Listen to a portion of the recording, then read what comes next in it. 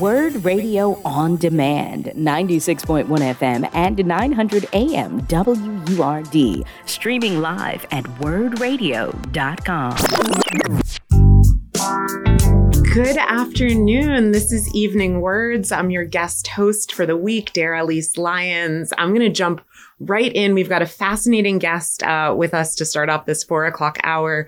Deja Amos is a Nurtured Heart Approach Advanced Trainer and the Chief Development Officer at Tri-County CMO. The Tri-County Care Management Organization takes a family-focused and community-based leadership role in supporting the needs of youth who are experiencing behavioral, emotional, social, developmental, and mental health challenges. Welcome, Deja. Thank you so much for joining us this afternoon. No problem. Welcome. Thank you for having me. Yeah. So I want to launch right in and just ask, how did you come to this work? What got you started in this work? In the field or specifically with our race and gender equity work? Well, let's do both. Let's start off with how you got into the field and then why race and gender equity has become such a passion of yours. Okay. I think within the field, my family, where I come from a family of people within the helping profession. And so it was almost like a foregone conclusion that when I came out of college, I would be a social worker. And I tried to fight it, but it didn't work. I realized this is what I have to be doing. I love it. It's my calling. And then it's almost the same for the work we're doing, especially within my agency. I think in working closely with families, I could see the disparities, and I just really felt like we needed to do something that I just couldn't stand by. And I had a CEO who agreed. Yeah. Now, when you say disparities, can you share with me kind of like what those might look like along the lines of race or gender and why those would be so catastrophic or impactful to different communities? Yeah. What came to mind when you said that was a specific story about a family that I was working with that was a Black family who happened to be working with a white DCP&P worker. DCP&P is New Jersey's Child Protection Service agency.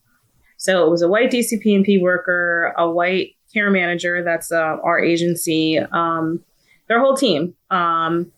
And they had a lot of, I would say, just a lot of preconceived notions about what parenting needed to look like, about why this woman was doing the things that she was doing. And it led to the youth, he was a child, being removed from her care. Oh, wow. And it was not until we had an evaluation, it was so crazy, by a psychologist who really looks at race and gender equity and looks at that work, and who looked at what was happening with the family and said, I really feel like this family is a victim of racism. I don't think that this is a poor mother. I think that she has some economic concerns that need to be dealt with. She has some gaps in her knowledge in terms of medical care, but those can all be given to her. She can parent very safely. She loves this kid. There's no reason that this child should have been removed.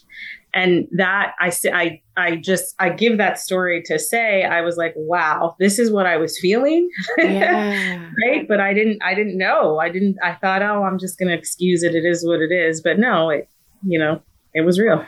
I got a little teary eyed as you were talking about that, because I was thinking about just the impact on that child, the impact on the parent. I don't know if there were other children in the home or whatever, but like how catastrophic that can be and traumatic for someone on the basis of a lack of cross-cultural competency. Right. Exactly. It was just, I mean, it's horrible to think about. And that's just one youth. But I mean, we could times that number. And I do get upset when I think about the other youth this is probably happening to, who maybe don't have as strong of a voice to advocate for them. So yes, But that story ends very happily. The mother, she got the education she needed about the medical condition the youth had, and they were able to graduate successfully from the program, reunite, and be happy. Yeah. I wonder if the reverse happens though, too. And this is just me speculating, but like if maybe parents who aren't fit or the home isn't as safe, but they happen to be white or they happen to, perhaps there's like some, happen to be a different gender or whatever, like if there's, inequities that go the other way where people are being put in unhealthy or unsafe conditions as a result of their race, perhaps, or gender. It's so funny you say that because I chuckle because yes, I agree. And I think absolutely there is. And there's so many situations where we're working with youth and families and within the agency. And I'm like, I really don't understand what's happening here. Like why is this youth allowed to stay? What's going on? So I would say, yes, that definitely happens. And I was going to ask you, because I know that the approach of Tri-County CMO is very family focused. And I wonder like how working within different family structures or in the absence of a consistent family unit might play out in terms of your wanting to support young people. I'm not sure I understand. I'm sorry. Yeah, sure. So I guess I'm just curious because I know families are structured differently, right? So some people might be being raised by a grandparent or being raised by a cousin, or they might live with a sibling or, have two moms in the home or whatever. Like, there's all these different kinds of family structures. And I'm wondering how that plays into people's care, or if it does, if things look different based on the different family structures. I think there could be some bias that happens and things look different. It's not supposed to, because you're supposed to go into a family's home, no matter who that family is and who they identify as family, right? It could even be people who aren't related, but there's family. That's the auntie or uncle, whatever.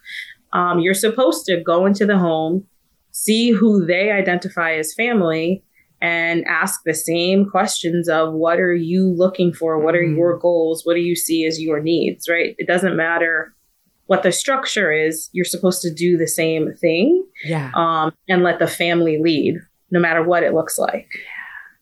That's really interesting, to let the family lead. I like that. I feel like there's such humility in that.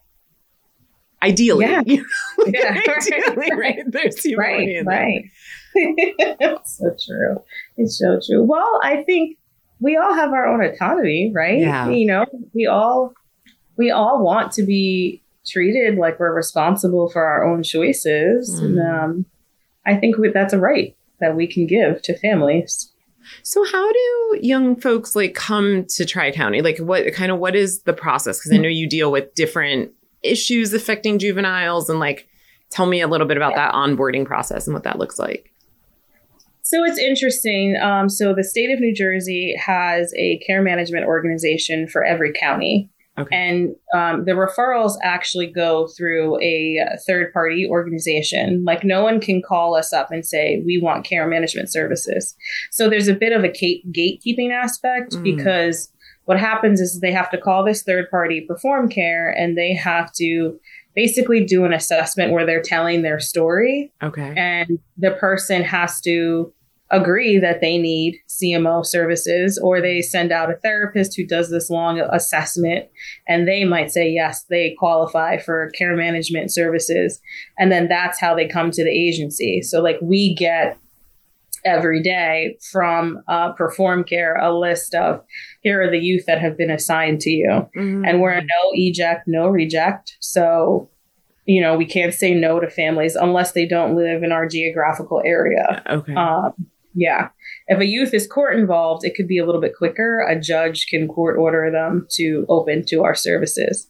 But we are voluntary. Even if we're court ordered, if a youth doesn't want to work with us, they don't want to work with us. Really? Yes. Sometimes people don't like that.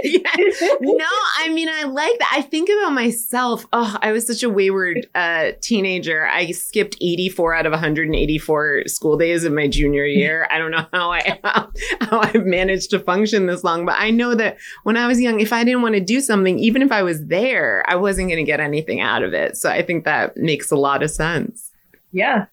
And there's different ways to manage that, but ultimately there's got to be some buy-in from the youth, or else it's not going to work, and the family. Yeah, for sure. You're listening to Word Radio on 900 AM, 96.1 FM, streaming live on wordradio.com, Facebook Live, and the Word Radio app. I'm Daralyse Lyons, your guest host for Evening Words, speaking with Deja Amos, who's the Chief Development Officer at Tri-County CMO and a Nurtured Heart Approach Advanced Trainer. So, Deja, what is Nurtured Heart? Like, it sounds wonderful and beautiful, and I want to know more. What is Nurtured Heart? So it is an approach about relationship building, is what I'm going to say. And so what I mean by that is it's about looking at how you're interacting with other people, with youth. It was created specifically for youth, but really it could be for adults. And it's looking at where are you spending your energy? You know, what are you actively paying attention to? And just saying, you know what, I am going to notice the good, I guess, for lack of a better word. I'm going to look at this person who's in front of me and just really notice what is going right. And I'm going to tell them out loud in detail what I see and what that says about them. Wow. And there's all these stands that go along with it. There's 3 stands if you want to like get more specific and more into it. You know, I wonder, I feel like that would be such a rich experience for youth, especially youth who maybe aren't often told what they're doing well or right, you know, and are used to kind of being yelled at or put down or whatever. And I also would imagine it might take a few times for them to integrate that or believe what they're being told that's positive and good about them. I think so, but you'd be surprised. I really feel like as human beings, we want connection in a positive way. Yeah. And so when it's finally given to us, we just want more of it and we eat it up. I think when it takes a long time, there's a lot of other stuff that's going on.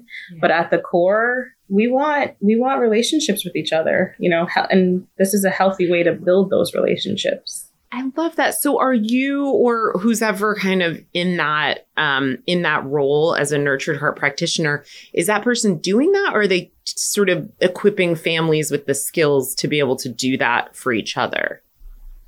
So you would want to equip a family with the skills so they could do it with each other. The approach itself was created by a gentleman named Howard Glasser. And so New Jersey, many years ago, I'm really bad with years, I don't remember when, decided to adopt this approach because of the fact that it's not clinical. Yeah. You don't need a license to do it. Anybody can be taught it and then can go and do it in their own relationships or with their families and with their children. And the model is you learn it and then you do it and spread it to the people around you. So I know you gave a story earlier. Can you give a story about kind of using that technique in a way that it's supported relationship building, whether it's a personal or professional example of that? You know, this may not exactly answer your question, but I like this story because my passion when I was a care manager doing direct care work was working with youth who were involved in the juvenile justice system. And I remember even as you move up the ladder, so I'm moving away from working with families, sometimes I would go to meetings and help out other care managers and supervisors because I had experience in the field. And so I remember going to this meeting. And so just imagine this, it's a meeting to talk about a youth who was in the detention center. And he was in the detention center for allegedly trying to burn down his home. He was adopted. And so everybody was talking about him, saying that he was trying to burn down the home and his adoptive parents. Oh, wow. And so I'm in this meeting and there's all of these lawyers present. There is the youth's attorney is present. There is the DCP&P worker because they're involved. There's the supervisor. There's our team. So there's all these professionals around a table to talk about this youth. The youth is not there. And there isn't there's no family person for the youth present at all. And now we're supposed to sit here and create this plan. And so I'm listening to all of these people talk. And I remember getting struck by the fact that they weren't even using his name and everybody was just calling him a fire setter. And so I remember I had to stop. I had to stop the meeting, which usually I try to be respectful, but I couldn't do it anymore. And I had to stop and I had to say, listen, like, we're calling this youth a fire setter. And I know what he's accused of doing, but he didn't set a fire. So I'm not sure that fire setter is correct. 2, can we look at what is he doing right now? So going back to Nurtured Heart and thinking about what's going well.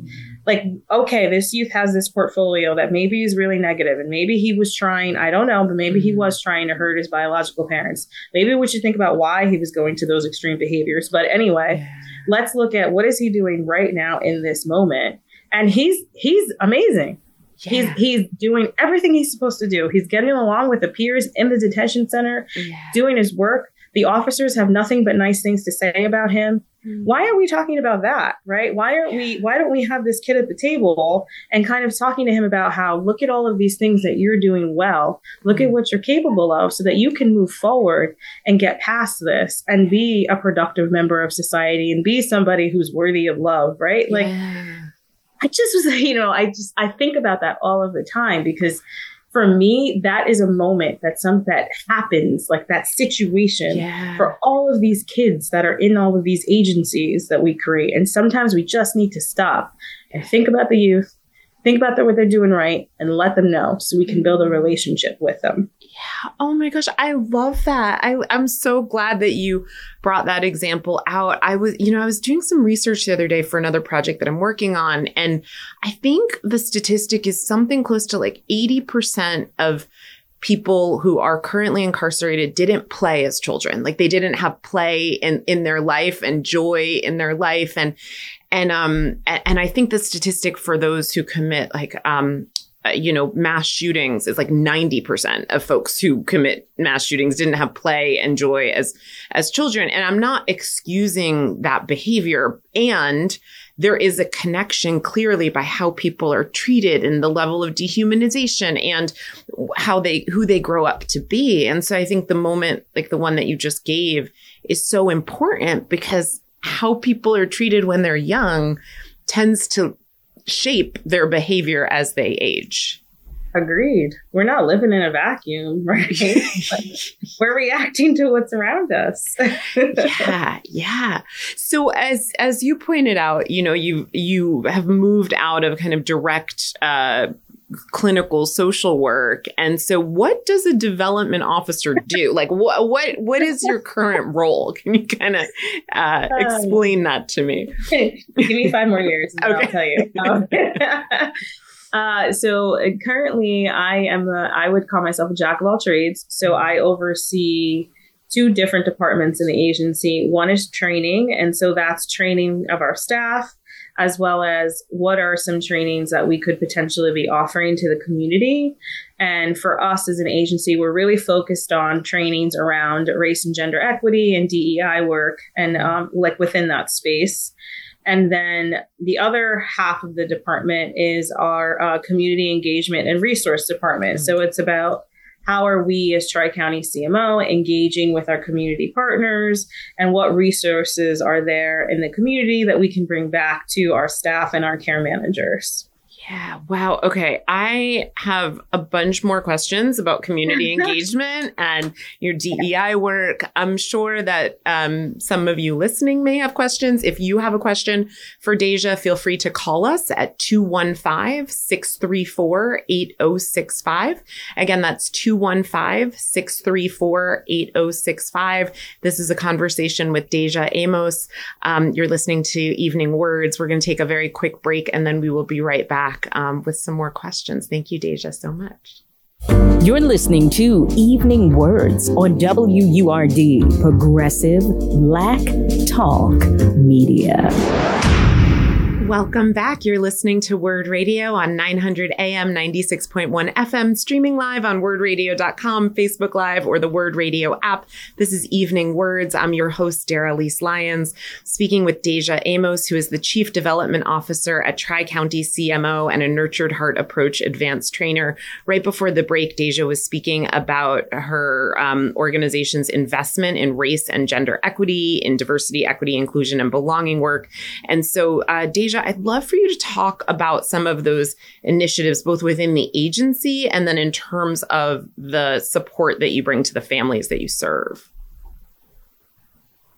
So I'm going to start with within the agency, because I think the things that we do within the agency ultimately are to assist our families.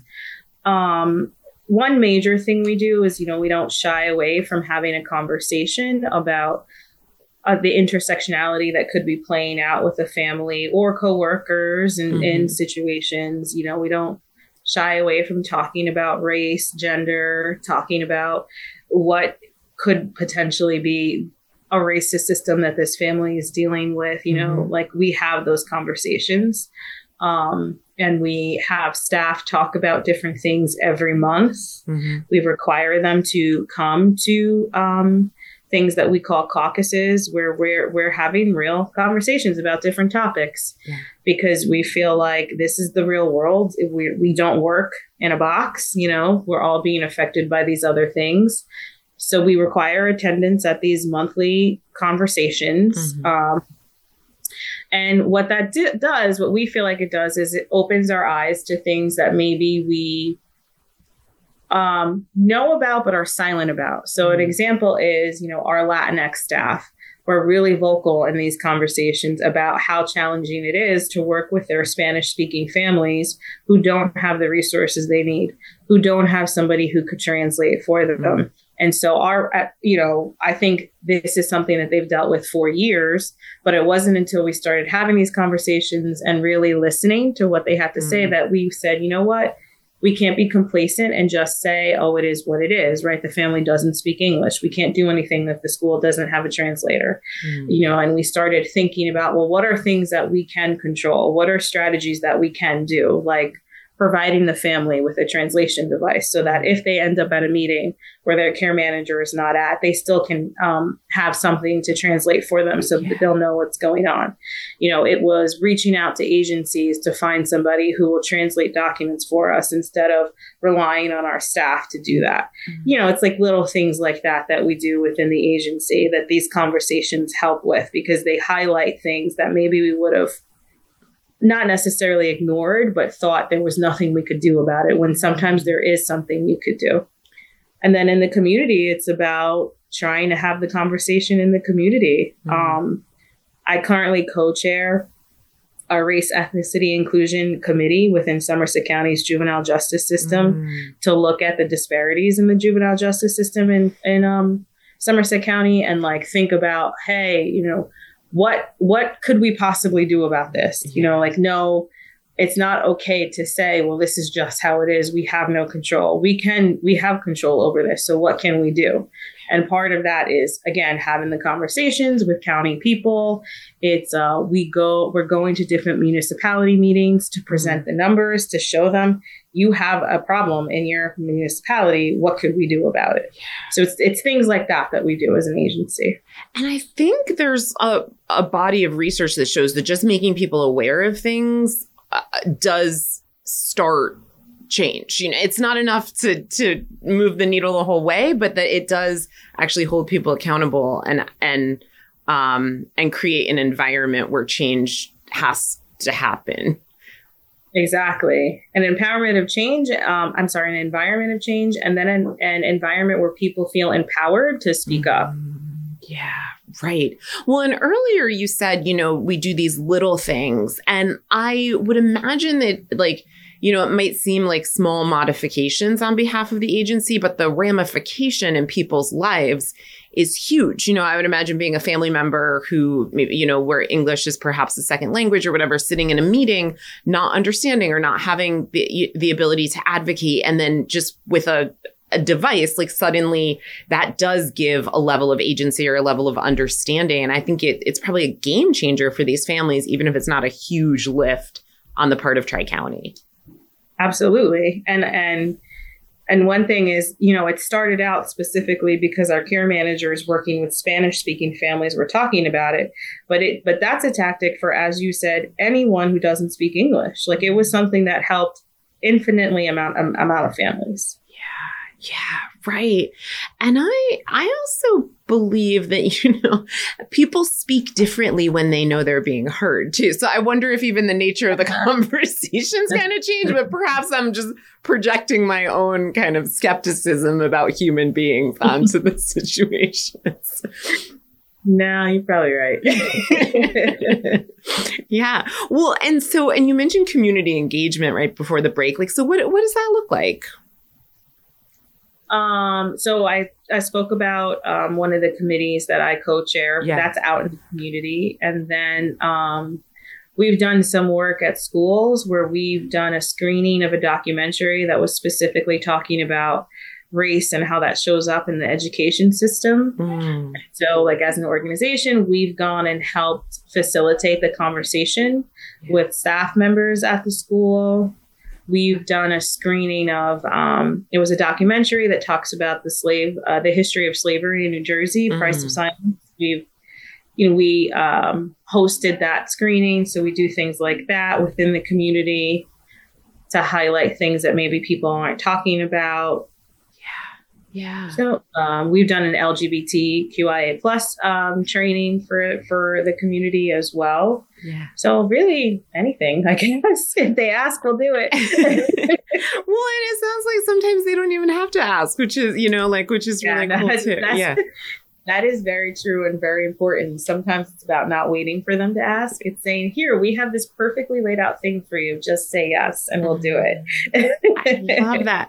And so Tri-County's areas of focus, according to your website, are mental health, substance use, developmental disabilities, court involvement, and trouble in school. And I know that young people might be experiencing one or more of these issues, simultaneously. And so if someone comes to you because of a mental health concern or a substance use issue or developmental disability, like what are your goals for that person? Is it self-sufficiency? Is it family sufficiency? Like what are you hoping to be able to give them? I would say we're hoping to be able to give them to leave that family in person feeling empowered and that they're able to manage on their own.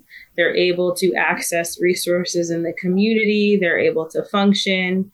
And really, we want to work ourselves out of a job. And we want the family to not need us. Yeah. Anything more specific than that, how do you get to that point is really up to the family. And we follow a wraparound process, which involves a child and family team where everybody comes together to talk about what do we feel like the needs are. The family has to agree that these are the needs, and then they come up with strategies for each of those needs, and they have to agree on those strategies as well. If the family doesn't want to do it, it doesn't go in the plan. Yeah. Wow. I am really loving that you're bringing everything back to empowerment, and I'm curious, how to balance both those things when you're looking at something like a structural inequity or a system that is racist or biased in some way, or, and also looking to empower people. How do you kind of support people in acknowledging, maybe the situation isn't as supportive for you as it might be for someone else, but there's still empowerment available here? Maybe it's going to a meeting with that person and maybe it's before the meeting, you talk out things with them and sort of say, okay, what is it that you want to say? Here are my suggestions for how, what might work so that the school hears it, or a judge understands what you're asking for, or social services. Yeah. But you try as much as possible to have the conversation be led by the family. And then when they need you, you step in, you help out, but don't take over, right? Really let them lead their meeting. Yeah. And That's one example. No, I love that example. I think too, the earlier we can like support youths in having these skills, the better equipped they're going to be as they move on throughout the lifespan. And I'm wondering if someone is listening to this and is recognizing that there is a young person in their life who maybe has a mental health issue or a substance abuse issue or a developmental disability or some court involvement or trouble in school, like kind of what are some suggestions that you have for meeting that person where they are? I mean, I know this isn't clinical advice, but just like, for someone listening, it's sort of like, how do I support this person that I love in getting the help that they need? Maybe like, how do I be an ally for this youth? The first thing I thought of when you said that was let them know you love them, let them know that you're coming from a place of support and kindness, and let them know that I could be here for you, right? Yeah. I could drive you to whatever it is I think you need help with. But really coming from a place of love and kindness and letting them know that so that they can feel it. Yeah. I feel like that's like step one.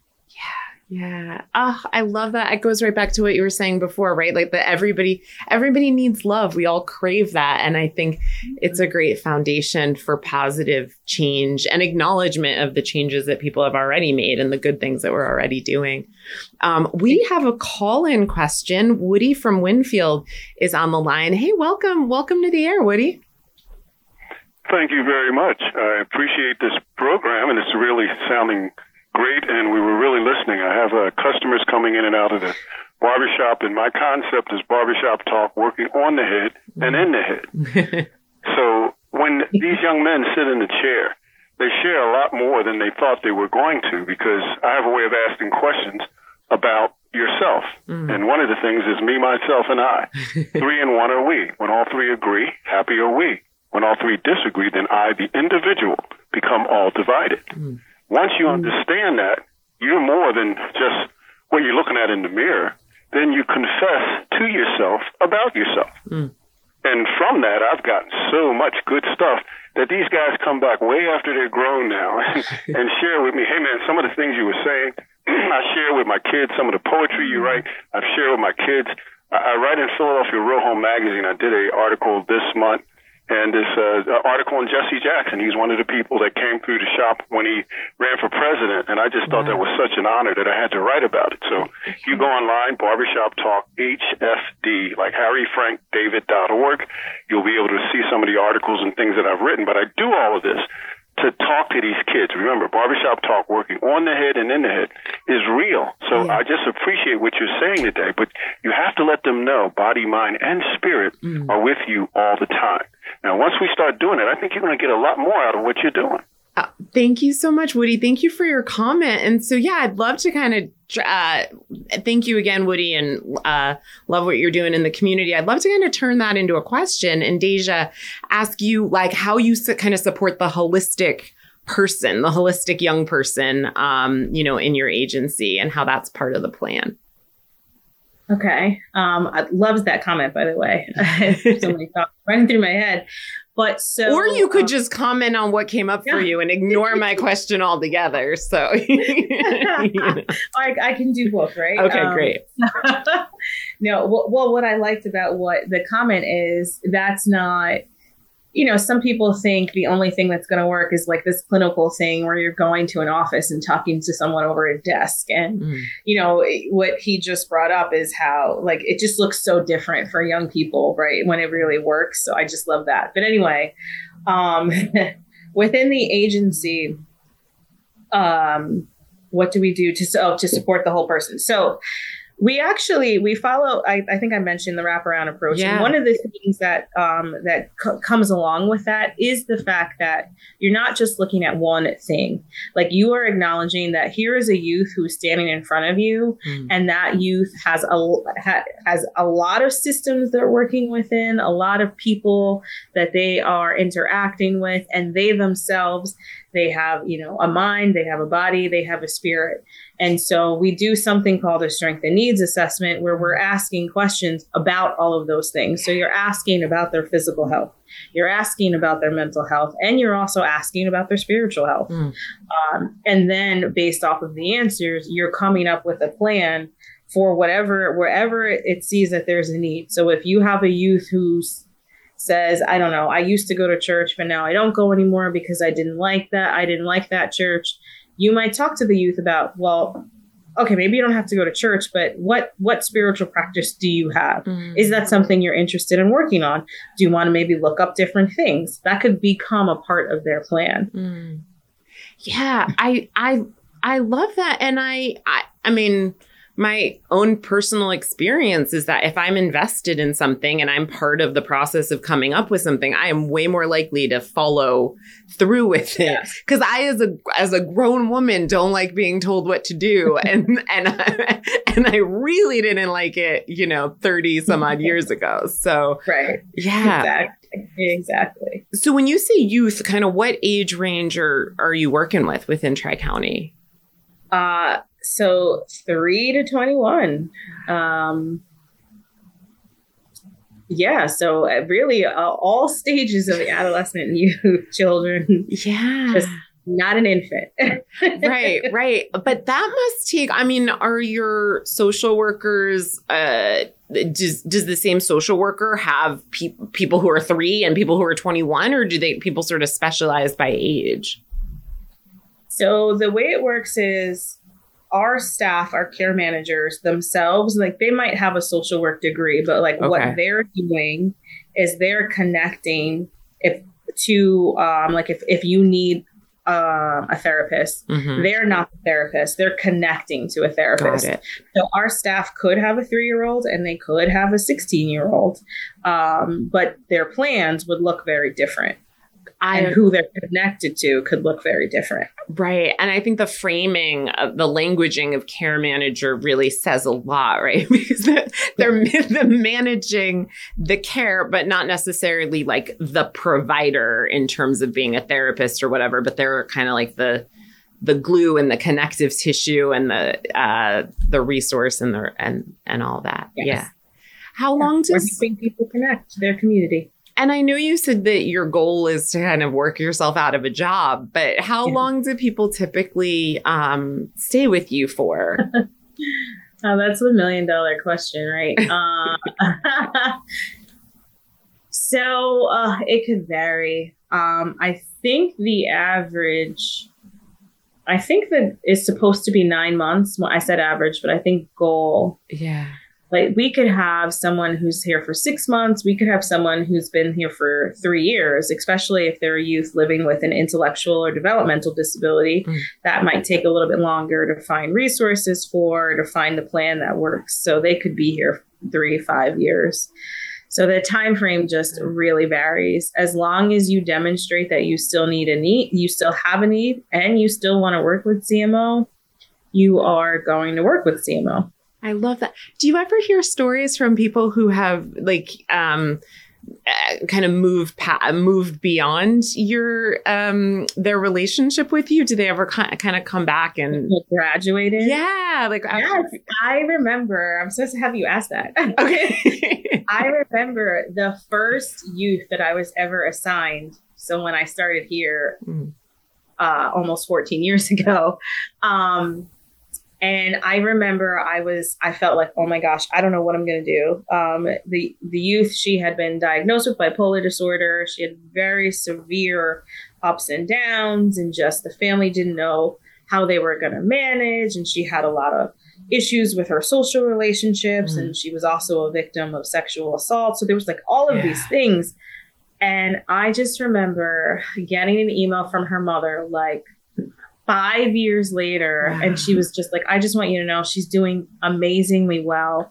You really helped us get connected, settling down. She's been in a significant long-term relationship that's actually healthy for her. Yeah. So it was just oh my gosh, the sun came out.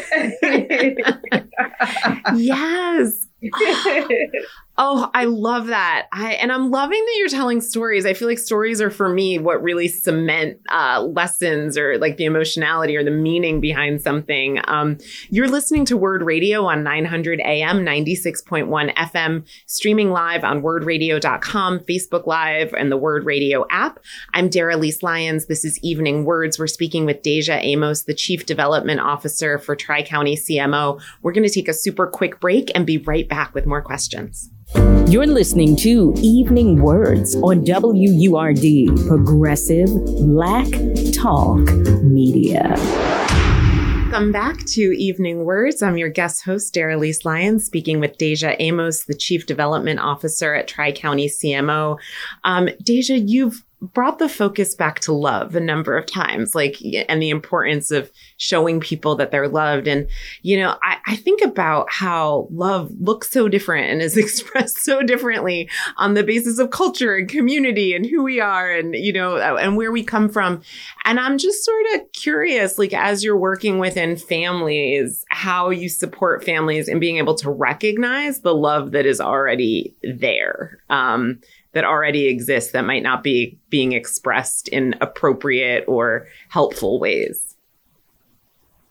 How we assist families in recognizing that? Is that what you said? Yeah. How you assist them in recognizing and receiving and expressing it in ways that are productive. Oh, got it. Okay. Sometimes it's about, I don't know why, but I'm thinking of working with a family. And sometimes I've had to say, this shows they love you, right? Yeah. Like I've had to sort of spell it out sometimes for a family who maybe wasn't seeing it. Not sure if that answered your question, but that's where my mind went. Yeah. And then,